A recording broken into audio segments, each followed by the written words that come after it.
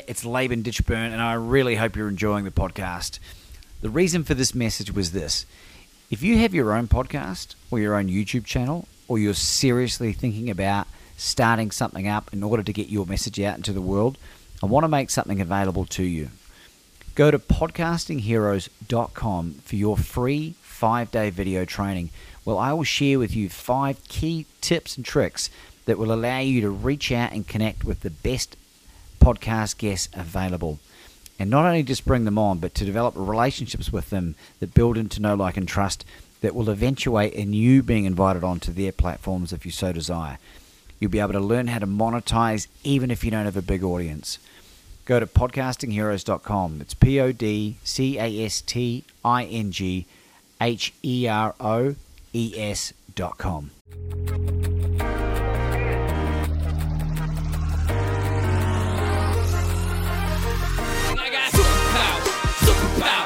I got superpowers, superpowers. I got superpowers, superpowers. Working 7 days a week and 24 hours. Yep. Chris Dorris, welcome to the show. Welcome to Become Your Own Superhero, baby. Oh man, Laban, it is so great to be with you, brother. Do we call you Chris Dorris, CD, Boatness? What is it these days? I'm going with CD. We'll call you CD. CD, I got a really tricky question. I don't know how I'm going to talk to you about this. Who is this less better person? Who's less better? Talk about in your book, the book of mental toughness mantras, to do less better. I don't know who this person is. Okay. You caught me off guard there. Yeah, do less better. So be better. I was like, I'm a married man. I thought you were talking about someone named Les. So less better is going to be watching this podcast. You know, some guy called it and going, "What the hell is that?" Mr. Les Better. Mr. Les Better. It's a great name, Les. If you're watching, that's great. Yeah. Less is more. Less better. You know,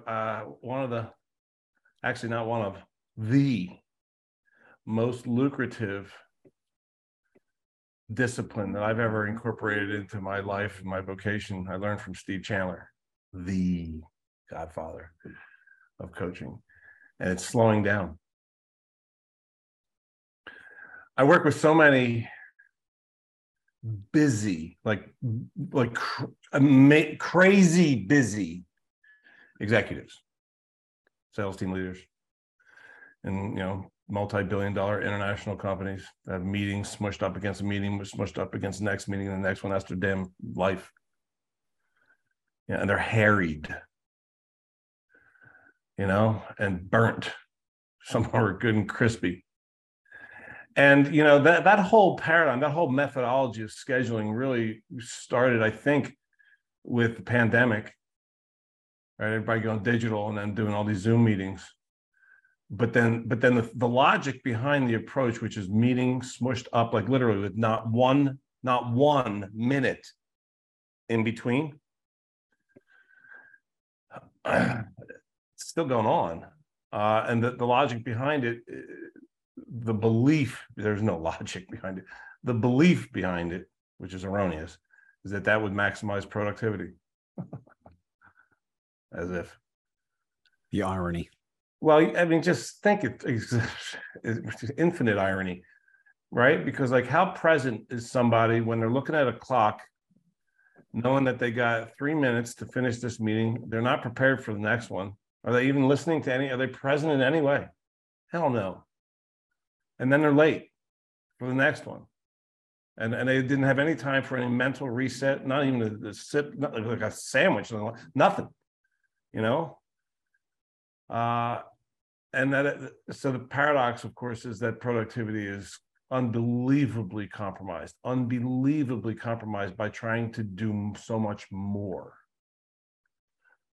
I was a licensed therapist at one point in my career. And the training there is to fill your calendar. Make as much money as you can, fill as many hours up, And a clinical hour is 50 minutes. And then you got 10 minutes to do your notes before you go out into the waiting room and say, next up. So like, can you imagine working with people on that level for 8 hours? No, Like I tell people, no, right. Like how useful, how empathetic, how compassionate, how interested even was I at 4 p.m. My 4 p.m. client? I apologize to all you 4 p.m.s in my past because I ain't worth shit. You know, I tell people if you're going to a therapist, be the first appointment of the day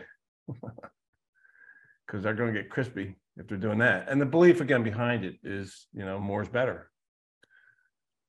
So slowing down, do less, better. You know, like coach for coaches, coach fewer people, do it better. Have fewer appointments per day and do them amazing, doing better. You know, like often the fastest way to something is by slowing down and getting into quality, being driven by quality, mastery. You know, there's a great book. You ever tell me if you ever heard of or read this book, Zen and the Art of Motorcycle Maintenance by Robert Pirsig? I've heard of it. I sure as hell haven't read it though. I think you would love it, man. I'm looking at it right now. It's on my bookshelf over there. I've read it several times. I read it freshman year in college. We had to, and I'm glad. I'm so glad. Dr. Nelvin Voss was my English teacher who had us read that. And he really slowed it down for us. And it's a book about a guy that travels across country on his motorcycle, and he takes the motorcycle apart constantly, puts it back together for the sake of doing it and doing it well and making sure that the motorcycle is in pristine condition, operating wonderfully. And people will get confused. And he's like, because there's pieces of the motorcycle all over the ground. And they're going, what was wrong with it? And he goes, oh, nothing. What are you doing? Taking care. You know, getting into quality. So that's what Mr. Less Better. Less more. That's fine. That guy's still a paradox. Less more. You don't even want to talk to that guy. Well, dude, it's not your first book. Won't be your last. The Book of Mental Toughness Mantras is a very, very easy read, and damn, it's good. I just reread it in preparation for this, right? Nice. Thanks. And thank you for sending me a copy, which arrived at the house in Salt Lake just after I left. Thank you, U.S. Postal Service. Oh my goodness. But the household have access to it, and I believe at least one person's had a read. So there's the reason why. So there's so many things, so many directions we could talk about. I've got to give you a public shout out. It's outrageous that we haven't had you on the show earlier. I don't know why that hasn't happened. I think the universe was waiting. You are directly responsible for the world's best courage coach being created and the associated world's best movement, which has spawned from that. Oh. So thank you from the bottom of my heart and the countless people that have been impacted as a result of that experience. That is, you just made my day, brother. It was already the best damn day of my life. I was going to ask you, how's your day, Chris? Yeah, well, it was the best damn day of my life, and now it's bester. The best of damn day of your life. Uh-huh. Do you want to hear some of the cool stuff that's happened? I mean, I know you're aware of some of the stuff, but of course. I'm just going to say this because this is true. One of our colleagues in the Ultimate Coach group, for the audience that are listening, there's a Facebook group called the Ultimate Coach Group. I encourage you to join that. It's a free group that will better your life. There's a young guy called Coach Ranjan who's putting on an event in India. And that came about, in his words, off the back of him and I being on a call. I don't even know why we got on the call. It's just one of those things that happen. You want to connect with like-minded people. Oh. And he had a dream of meeting Steve Hardison, which is why you and I know each other. And I said, well, let's call him up. and we just called them up. And now there's, I think, 500 people flying into Mumbai from all around the world in February next year. I'm going. And I think that's pretty cool. What do you reckon? What do you reckon? I think that's absolutely fantastic. I think that's beautiful. Yeah, I know Ranjan. And yeah, that's going to be profound. I have some friends in India that I'm strongly encouraging to be in attendance. I don't know really where I was going with that. I wanted to maybe give you an opportunity to share any experiences you've had that align with these type of happenings. Anything else that's happened in your life in the time that we last spoke? Anything of any significance that you wanted to share? Well, I mean, I'm not saying this in a self-promotional way. I've created nothing in my life that I'm more proud of than the book that you referenced a minute ago. And like, this isn't, I wasn't coming into this call expecting, I didn't even know where we were going. I sure as hell didn't have the agenda. I didn't know if this was even going to come up. Okay. So I'm not here self-promoting. I delete that. That's, of course I'm promoting this. This is the best thing I've ever freaking created. It's awesome, dude. It's really fucking good. And let me tell you how I thank you. And this is what I think of it. It's a reference guide. In fact, I even say it in the introduction, which is, if you think of a master craftsman, someone who builds amazing things, they have one hell of a toolbox. And they know those tools. They know what the tools do. They know them very well. They know what the tools, they know the unique distinctions between one saw and 16 others. Like, they might have 17 saws in their toolbox. And, all those saws do fundamentally the same thing, which is cut stuff. But they do it different. They cut different stuff and they cut them in different ways. And one saw is perfect for one job, whereas another is perfect for another job. And and being able to have access to those tools and having practiced utilizing them and mastered the use of them, then permits that master craftsman to create things of beauty and magnificence and excellence with speed and fun. And that's the analogy that I use for, there's 52 mantras in here, and every one is a tool. Fundamentally, right? Like, all the saws cut stuff. Well, fundamentally, the through line for all the mental toughness mantras, which, by the way, if anybody is familiar with the way I'm using the term mantra, use it as a short phrase that contains encyclopedic volumes of wisdom that can serve you in elevating your state. And that is the through line, that all the mantras help you elevate your state so that you are the craftsman of your life, the master craftsman. So the higher my vibe, or the higher my emotional state, the faster I am able to create excellence in my life with less effort. And that, by the way, is a definition of the zone in peak performance, right? Creating excellence faster with least effort, right? Greatest outcome, least effort. How do you know about the zone? What's your credibility? Well, there was a period of my career where I worked exclusively with elite athletes from all over the planet, and helped them perform better by strengthening the way that they use their minds. And I geeked out hard on studying this state, the zone, the peak performance state, when we're on fire, when we're just killing it, whatever it is. Music, sport, dance, giving a pitch, a salesperson, or a keynote talk, anything that you can consider a performance, right? Artists, when they're in the zone, killing it, just absolutely on fire. I just love studying that. And you know what I've come to believe, man, is that that's our normal. Everything other than that is us acting small. I really believe that we're designed to create excellence with least effort. Like, why would that be a part of life if it wasn't what we were meant for? Would it just be a tease? Like, yeah, you can have a taste of it, and I'm going to take that away from you. Now, I believe that is our natural state, is to be able to create excellence. Period. I'll just end it there. And of course, it takes practice. So that's what these mantras are. They're replacement phrases. Like, I'll give you just a couple examples. Like the how. Okay, this just opened up randomly. Like randomly, the how is in the what. That's so great.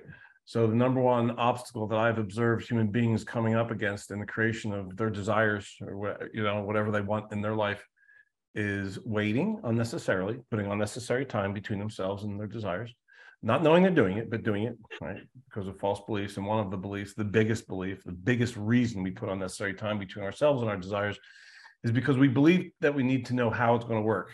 And one of the things I love most about you is you don't give a shit about the how. It's true, man. You get on a what, and it's like, how? I don't give a half a shit about you. I can't wait to have you show up. How? I'm waiting to see you with enthusiasm, but I'm not impatient about it. The how. So I move you. What you do is you make a decision. You get a great idea and you move instantly, boldly. And it isn't even necessarily bold to you. It's bold to the onlooker, perhaps, but it's just like the move. Call Les Brown. All right. Go throw a book at Grant Cardone. No, who was that? Joe Rogan. Yeah. Get on a boat and go throw a book at him. Try not to hit his dog. Sorry, Marshall. Yeah. Why would I not do that? All right. Yeah. So it's like how's this going to work? Then that creates pause. Like everyone, like we learned to, when you start saying at an early age, even in your teens, like, I things that you want, like I want to be the president and an astronaut and a truck driver. Like, how are you going to, people say, how's that going to work? And even by being asked the question, we're starting to learn that there must be some value in knowing the how. Am I supposed to know? I don't know the answer, but by virtue of you asking it, maybe I should. And then we create pause. So so that's like one of 52 mantras that will help. So the how's and the what. And then when I read that, it reminds me that I don't need to know how. When I move forward in the direction of my desires, the mechanics are then activated. So there's a sister mantra to that one. Or actually, the original version of that mantra I learned from Deepak Chopra. And he likes to fancify things, and I like to super dumb shit down. and I love his stuff. I mean, he's one of my favorite people in history. And he says, inherent within your desires are the mechanics for their own fulfillment. So I just dumb that shit down and go to how's and the what. But like I said, right, to wrap that, just to put a bow on that a little bit, is like that's one of like the 52. There's of these short phrases that I can use in moments to remind myself to maximize the probability of getting back into the flow state, elevating my state so I can flow. It's synonymous with the zone. Flow is synonymous with the zone, right? So the more I elevate no one in history has ever described a peak performance as a struggle, ever. And the reason is because it isn't. It's never a struggle, right? And that's why the word flow, you're working with what is. When you ask you like ask Herbie Hancock, or after an incredible performance on keyboards, like, bro, where'd that come from? Like, that was amazing. He's like, I don't know. I don't even kind of really remember it. I hope you taped it. Well, I love you for saying that, Chris. And I graciously receive and accept that wonderful compliment. I reckon a lot of that stemmed. I had a guy called Keith Abraham, who's an Australian motivational speaker, transformational speaker, one of the best. He was mentored by Zig Ziglar. And he says, I'm pretty sure it's his quote, forgive me if I'm wrong, but it was when the why becomes clear, the how becomes easy. Wow. Yeah, man. Amen to that. Love it. And so that was like a year and a half ago. Now, I had already done some of those outrageous things, and now it's gotten to a point where it's so normalized that to make it dramatic, it has to be really uncomfortable in the best way possible. Sims. Steve Sims? Yeah. Steve Sims. I'm reminded of Steve Sims right now. Like his latest book, which I don't have yet. I mean, it just came out.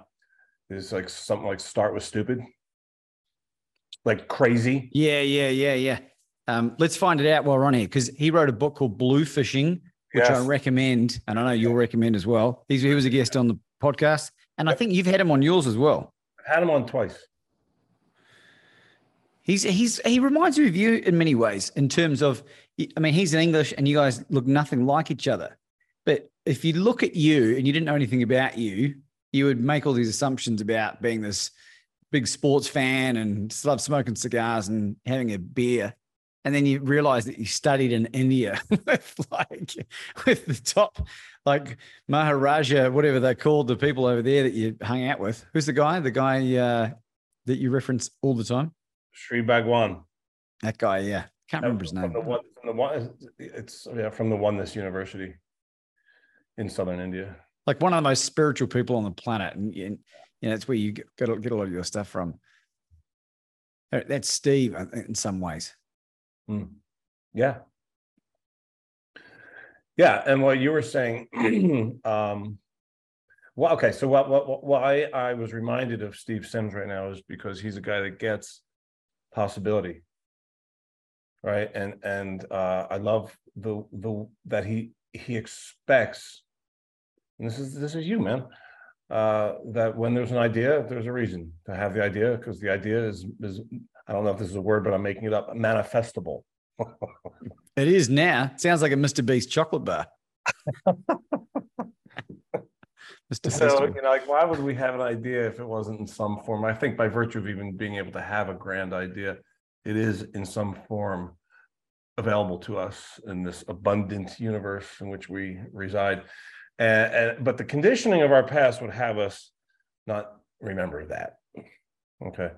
The conditioning of our past would have us, in fact, do quite the opposite, which is to doubt. We've all been taught how to doubt. We've been taught what doubt is. We've been taught how to do it, and we practiced it, and we're goddamn good at it, which is simply entertaining the possibility of not. and doing it so much that most of us have stopped having grand ideas because we're too busy surviving. Like our grand idea making machine has gone off, turned off. Let me ask you this question.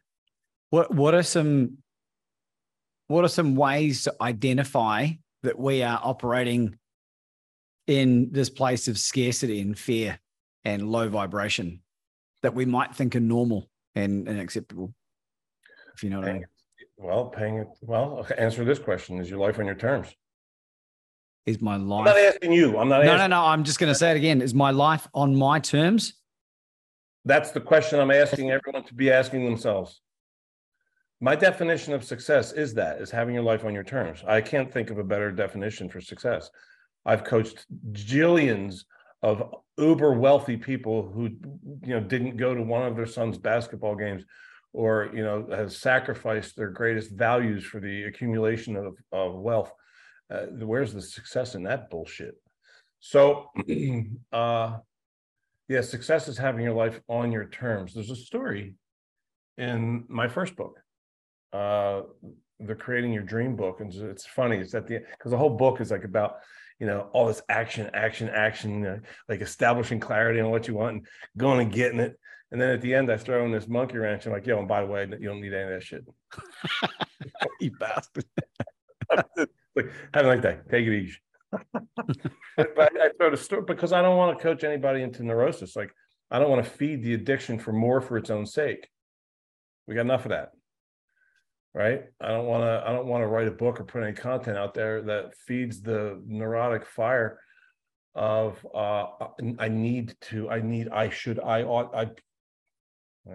right? Because the short version of the story that I'm referring to it's actually, if you Google it, you can find it's all over. Just put I think it's called The American Tourist and the Mexican Fisherman. Are you familiar with it? I've heard you tell the story to me, and I watched it told 3 or 4 times. Oh, but yeah. tell it again. Well, all right. I'll read it to If you. you're happy to. I'll just read it to you. Whoa.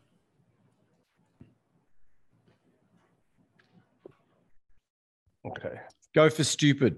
The art of achieving ridiculous goals, as Steve says. Go for stupid. Yeah. Yeah, he entitled it "Go for Stupid."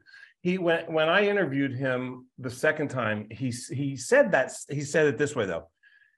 He said, "Start with stupid." Like meaning stupid, like that's stupid, crazy, wild, big ass idea. That's totally unrealistic. Okay, let's start with that.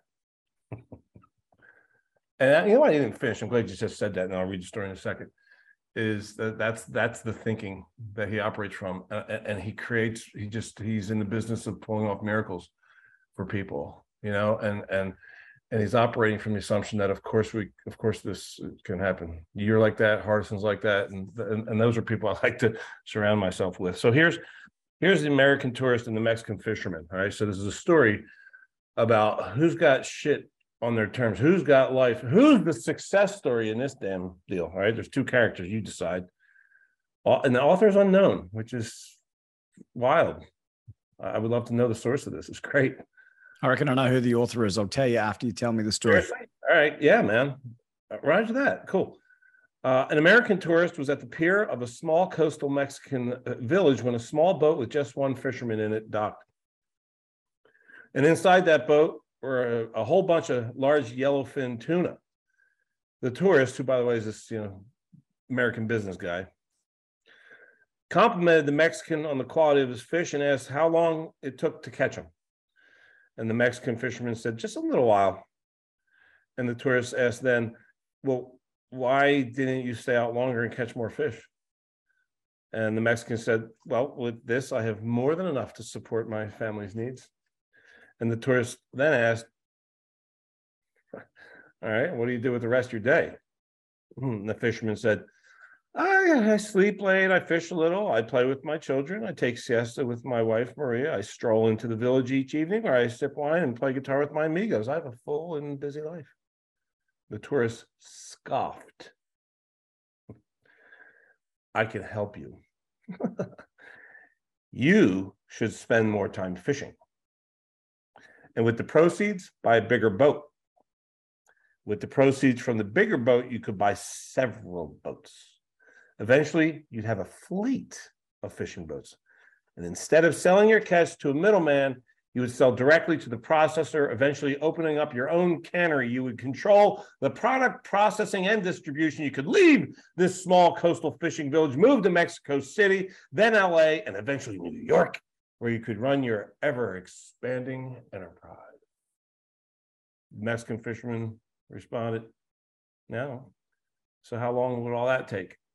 Tourist says, 15, 20 years. And then what? Asked the Mexican. Tourist laughed and he said, it's the best part. When the time's right, you'd sell your company stock to the public, you get really rich, you can make millions. Millions. Yeah. But then what? The American said, then you would retire. You'd move to a small coastal fishing village where you could sleep late, fish a little, play with your kids, take siesta with your wife, stroll to the village in the evenings where you could sip wine and play your guitar with your amigos. The American businessman theoretically is successful in the story, right? And we all know that he's an idiot. He's so entranced by he's so addicted to more for its own sake that he couldn't even hear when the fisherman said, I'm good, bro. My life is nice. I got it on my terms, man. I created the perfect design. And he scoffs and starts doing, you should. You should. Do you want to know who I think the author is? Yes. I reckon it's the Mexican fisherman. Of course it is. Of course it is. The victor tells the story, right? Yeah. And it's so ironic that I'm broadcasting from a sleepy fishing village in Mexico. Yeah, how wonderful. It's so great. Oh man, I don't think I'll ever get sick of hearing that story. It's so great and so relevant. So And yeah, so like so back to like the why we were even talking about that story. It's like, we get to, right? I live in a get to world, not a have to. explain. Yeah, well, we're conditioned to believe that we should this, should that, should make more money, should be more productive, should get up earlier, should be in better shape, should this, all should. And as one of my favorite psychologists of all time, Albert Ellis said, stop shooting on yourself. The should. We learn it's all self-shame and should. It's all waste of this precious life that we have. So, we get so busy. There was a guy came here one time for a coaching session. He flew from out of state. And I asked him, what are we creating here for you? And he said, I want $10 million in wealth. I said, great. All right, let's get after it. Oh, wait. Before we start though, why? Like I don't care what you want. I just want you to have clarity and then have what you want. But I feel like I wouldn't be serving you properly if I didn't ask what's behind that. Like because like when you have the 10 million, then what's true? So long story short, what we ended up discovering through simple inquiry, like what's behind the want, what's behind that, because then what, and then what will be true, is that he actually inherited that goal from his dad. Like that was a metric that would have his dad know that he was a good, valuable son. So his life was being governed by a bullshit belief. Governed. And he let go of that. Now, paradoxically, he has adopted a very similar mission years later, born out of get to, born out of desire as opposed to neurotic need. And I'm convinced that that's how we all deserve to live. Look, dude, look at the goddamn math. All right, on you even happening, for God's sake. It's like zero. There's a guy that did the math. His name is Ali Benazir. A-L-I, last name B-I-N-A-Z-I-R. Google that, but put in Ali Benazir. What are the odds? And you'll come up with a cool, funny, entertaining, and mind-blowingly poignant PDF where he illustrates the math on the odds of you occurring, the odds of any of us occurring exactly as we are. The bottom line is it's like you are a 1 in 10 to the 2.7 millionth power. That doesn't even make sense. Right? To try to make sense of it, he creates an analogy, right? Where it's like get 2 million people together, give everybody dice. One. Everybody gets one die. But instead of the numbers 1 through 6, these special dice have the numbers 1 through 1 trillion. Trillion. Okay? Air horn blows, all 2 million people toss their dice, right? They cast them all, they're bouncing off each other all over the place, and everything finally, the 2 million dice settle, and they all came up the same goddamn number. That's the odds of you. Oh, winning. We got into the impossible party. Why ruin it with neurotic need? Let's have our whole magical, incomprehensibly improbable experience here be one big damn celebration of get to. So you're saying there's a chance. Very small chance. And you hit that. You hit that. You won the most improbable lottery in the universe. Well, I can't say that with certainty, but it's got to be one of. Do you believe in God? Yes, certainly not in a conventional way. My belief in God is more of a scientific belief. It's supported by quantum physics, yeah. Where everything is energy. And God is the energy that, like, what is it that creates heat? I hold my hand up to yours and there's heat between those two hands, that energy. What's circulating my blood? What's having the tree grow? Right? Like, so to me, God, we, everything is God. We're the beautiful energy localized into different forms, right? So I mentioned quantum physics, the most, like, you study the science of the most basic of what exists. It's the quark, at least as far as we know now, I think.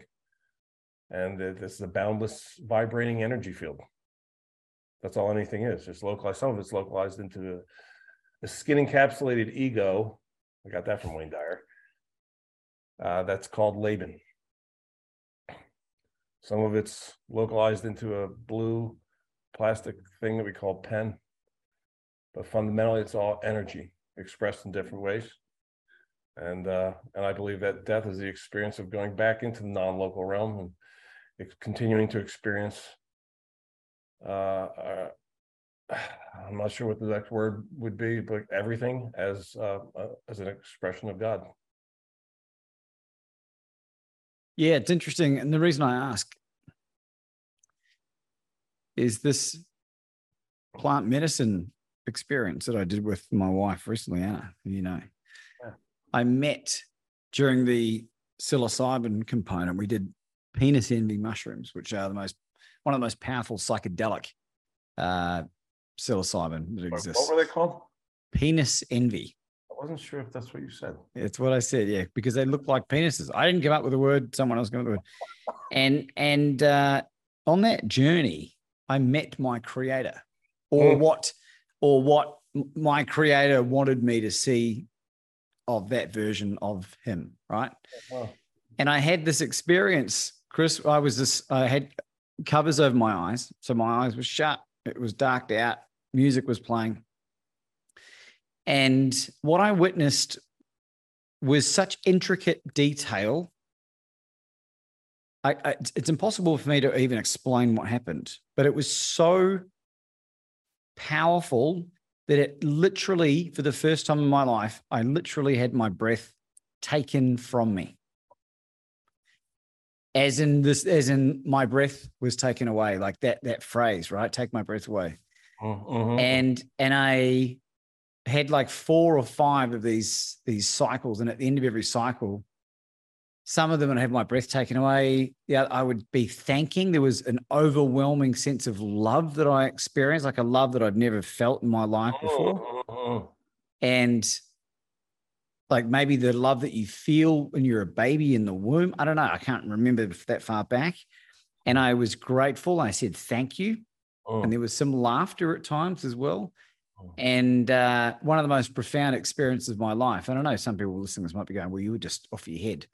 I failed to see how nature could create what I witnessed by accident. Wait. Can you repeat that? I failed to believe that nature could create what I witnessed by accident. Oh, yeah, that's a great sentence. Nice. Very nice. Right. And changed me forever. And it destroyed the minutia that I was caught up in at the time. And powerful experience. You reminded me of there's another book that I wrote that I never published. And it's about my first trip ever to Cabo San Lucas, Mexico. You ever been to Cabo? Not yet. I consider it to be one of my spiritual stomping grounds now, which is kind of funny because it's really a very decadent place where people go to party their asses off, golf, and it's one of the best fishing places on earth. If you're a fisherman and you haven't gone to Cabo, go. I had an experience there, though, my first trip. You totally just reminded me of it. It was a week-long trip of an extreme emotional roller coaster, like ups and downs for me. I was desperate at the time. I'd just been dumped by the best looking woman I've ever met. I was all wrapped up in that ego bullshit, and and she was there. The plan was for us to go together initially, and then she dumped me, and I like a stupid, needy, creepy idiot chose to still go, and thank God I did, knowing full well that this is going to be some chaos. But I'll work through it, and I did. And I brought books like this. I brought this book, this very book, with me, The Mastery of Love. Thank God. I brought Osho with me.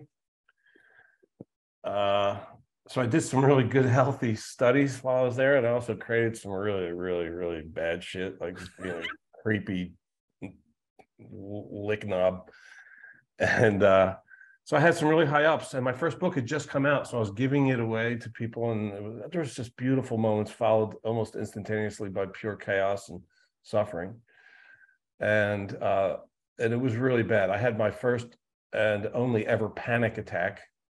I created that for myself on the beach. Strange place to have a panic attack, isn't it? Yeah, it's a place called I think it was The Office, which is a beach bar down there at Medano Beach. It's like big, there's, speaking of penises, there was there was a bachelor party over there, and then there was a bachelorette party over there, and all bachelorette, party attendees were drinking through penis straws. And I was seeing no humor in any of that. I was only seeing horror. They're having fun and I'm miserable. And I just thought my way straight into panic, and which was a powerful experience. But anyway, at the end of the week, after incredible, I don't know that I ever created so much suffering for myself in such a little period of time, but it was also coupled with some of the most beautiful moments of my life, of connecting with strangers and finding love and just sweetness, kindness and compassion, and service and community. I had an epiphany at a club. I was standing upstairs at this, it's called Squid Row. That's some stupid fucking nightclub. It's actually a restaurant. It's pretty cool. At night, it turns into a dance club. And it has an open roof. You can see the sky for part of it. And I was upstairs, and I thought, I was really happy that this week was coming to a good end. I was finishing on a very high note. And I knew that my ex-girlfriend had already left, so I couldn't go like trying to find her like a desperate creep that I was being. So that was over, and I felt like relieved of that. And then so I'm standing up there just enjoying. I'd gone fishing that day, and I caught all these fish, and I gave the fish to the fishermen, and they were so happy to be able to take all this great tuna home. And it was really spectacular and beautiful. I was just floating, man. And then walks my goddamn ex. And I'm like, you gotta be kidding me. She was supposed to have left. I extended my stay an extra day so I could have the experience alone and not distracted. Where is she? Where is she? She's getting laid. Somebody else, what is going on? And she walks in with this dude, and she sees me.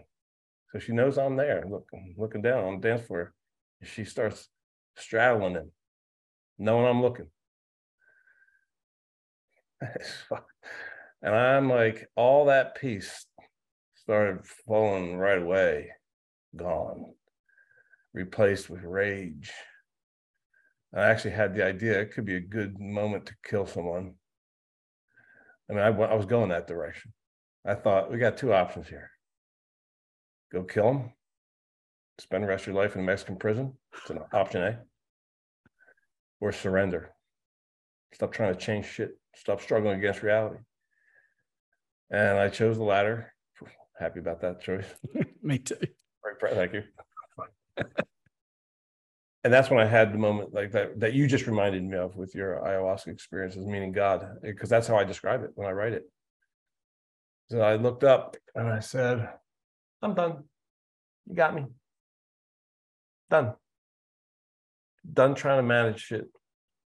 Done trying to change shit. Done struggling against what is, working with. And I had an experience that might be somewhat similar. Probably it sounds like similar to yours, which was a washing over of me of pure serenity, peace, lightness of being, connectedness. I started looking around. Actually, I had love for them.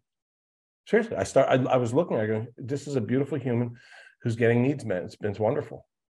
It was a shift. It was amazing. It was ridiculously good. And I'm looking out front, and there was like, lots of tourists with cameras taking pictures as if we're like zoo animals in there, which we kind of were acting like. And I had nothing but love for them and everyone. And then came along this waitress that was cool, Raina, who I'd met earlier in the week. And we ended up going out to dinner and have a great time. She taught me how to salsa dance. And she just came over and stood next to me, didn't say a damn thing. It was so beautiful. It was like she somehow knew I was having some epiphanal experience. And she just stood and we smiled and just kept on looking at people experiencing life. And I have never been the same since then. I've never been the same. And so from that Osho book that I brought with me on that trip, which is called something like Love, Freedom, Aloneness, I think it's called that. There's this great phrase, which is loneliness is the absence of the other. Aloneness is the presence of one's self. And when I feel that aloneness, it's actually it's connectedness. It's synonymous with infinite connectedness, and that is my definition of God, right there. Is connectedness. Amen, brother. Yeah, amen is right. There's nothing else to say to that. Damn, that went deep. That's powerful stuff. And just to clarify for the audience, it was mushrooms, psilocybin, not ayahuasca. Did I say ayahuasca? Yeah, it's okay. I just my views of drugs in your mouth. Yeah, my views are shifting on ayahuasca a little. I haven't done it yet, and before I even go near it, I will. I want to do a lot more reading. Maybe that's it, because it's funny, Chris. Like when you are clean of alcohol and drugs, and you're like 6+ years, and then you go into this ceremony realizing you're going to be putting the stuff in your body intentionally. It's like, is this falling off the wagon? And you realize very quickly that it's nothing to do with that. Right. Okay. What do you mean? I have an idea of what you mean, but I don't want to put more words. No, it took me a few months to really grapple with it. And I was like, what is that? What is this? Is this a deep subconscious, enough time has gone by where this could be a great excuse to get fucked up. You know what I mean? And I realized the reasons that I was doing it, they're fundamentally around ticking everything else off for Anna and I to get to the root cause of making a baby and clearing, because it was with Dr. Roxanne Beck, who does sexological stuff. So there was tantra and clearing away intergenerational trauma and sexual trauma and all this other stuff. And that was one small part of a 24-hour period that we spent with her and did deep healing and meditation. And it was, I had no qualms with it now at all. I still say that I'm 6 years sober, because I am. Of course. That's my thing. Well, yeah, I read your amazing book, and it's just great stories. What a great opening to that goddamn book. But yeah, that's all about like that use of substance is self-medicating medicating pain. My understanding of what you're driven by now is exploration of consciousness. Spot on. Yeah. Spot on. Chris, how do people get a hold of you, brother? Yeah, my website, thank you for asking that, is my website's cool. I love it. It's really informative. It's ChristopherDorris.com. And one of the second greatest creation of my life, close second to the mantras book, is called The Daily Dose. The long version of that is The Daily Dose: Mental Toughness Tips in 30 Seconds or Less. And you can, if you go to my homepage and then just put in it'll be a box right there on the right side of the homepage, name and email, click, and then what'll happen is at 6 a.m., wherever you are in the world, every day of the year, right around 6 a.m., you'll get an email from me called The Daily Dose. And it's a snippet. Look, I'll read one. Here. My Daily Dose book missing. MIA. Oh, there it is. So it's like, if people are looking at this, look, these are tiny little snippets. What I did was I took all these mental toughness constructs, ideas, disciplines, practices. And then I thought I reduced down to like their most fundamental, like neutron star density reduction, into something that's consumable and digestible in less than 30 seconds. And so like, here's one. What if you totally changed your story to something like, I love discomfort so much so that I seek it out daily in an effort to ensure that not one day of my life passes during which I don't experience some amazing growth or personal development. So it's a thought. So you just flip it up, it's like that. So you get one of these in your mailbox every morning, so give you something to think about, remind you to, get to start your day off with high grade states or good, exploration. So I encourage people to do that, is to get the daily dose. But the website is the best place to get in touch. You can reach out if you have a question or a statement, if you want to berate me. Yeah, we haven't even covered 10% of the amazing CD. Do you have any concluding thoughts for our audience today? Yeah, this is a suggestion that I make all the time.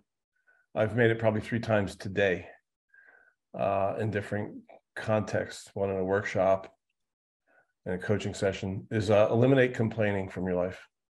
Start doing that. Like, start eliminating complaining. It's a practice that makes us stupid. Whatever minimal value we get out of complaining, because there is value or no one would do it, is far outweighed by the expense.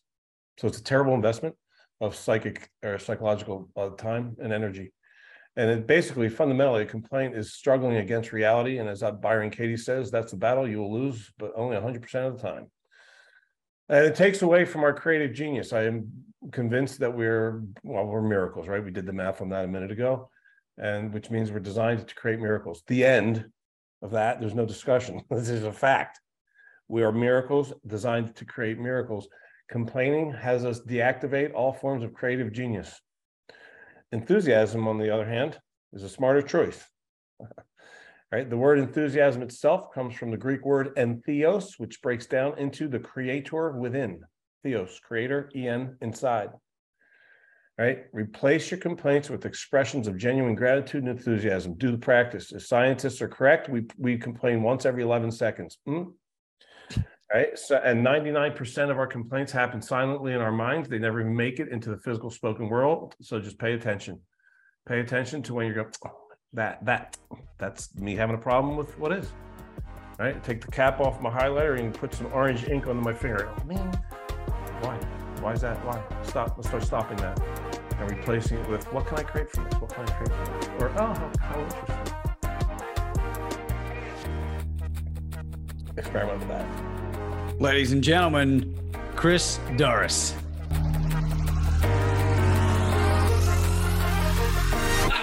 I got superpowers, working 7 days a week and 24 hours.